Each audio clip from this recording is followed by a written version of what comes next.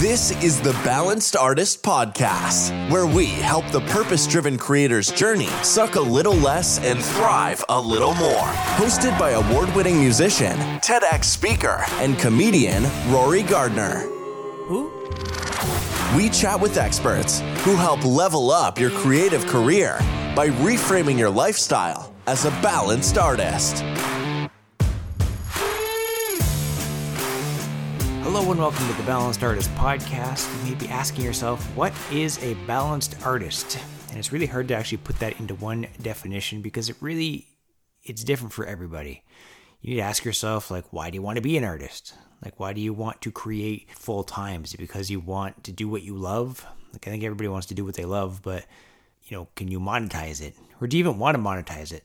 If you've gotten into the creative art specifically for fortune, you're probably doing it wrong because there are way easier ways to make money. Or maybe it's the fame or attention you're after. That craving and attention can probably be resolved with a long overdue hug from your parents. Or just, release a sex tape or something. They say there are two reasons why you haven't broken through with your work. One, it's not good enough, or two, not enough people have seen it. You really need to amplify one or both of those. But if you're consistently doing what you do, there's no way you're going to get worse at it, and your fan base is only going to grow, so your value rises with each and every release. Which brings me to the next group of people, the ones that won't release anything. It's like everything has to be perfect before the world sees it. You're comparing yourself to Beyonce, and compared to her, everybody sucks. But believe it or not, there's actually an audience out there that's going to resonate more with what you do than what Beyonce does. And the only way to discover that audience is to release your work so that you can find that tribe.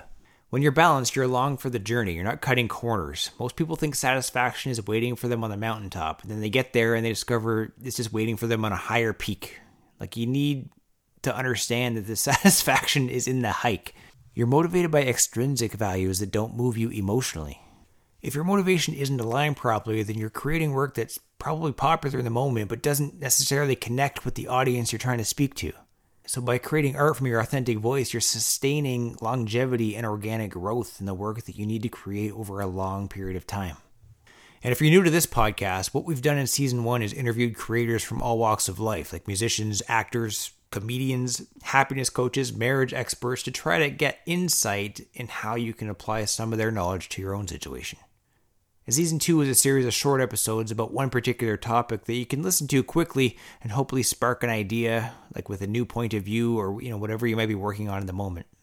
And if you want to connect, you can reach me online on Facebook or Instagram at Rory Gardner Music or at Balanced Artist. Our website's balancedartist.com. Join the mailing list, sign up for monthly goodies.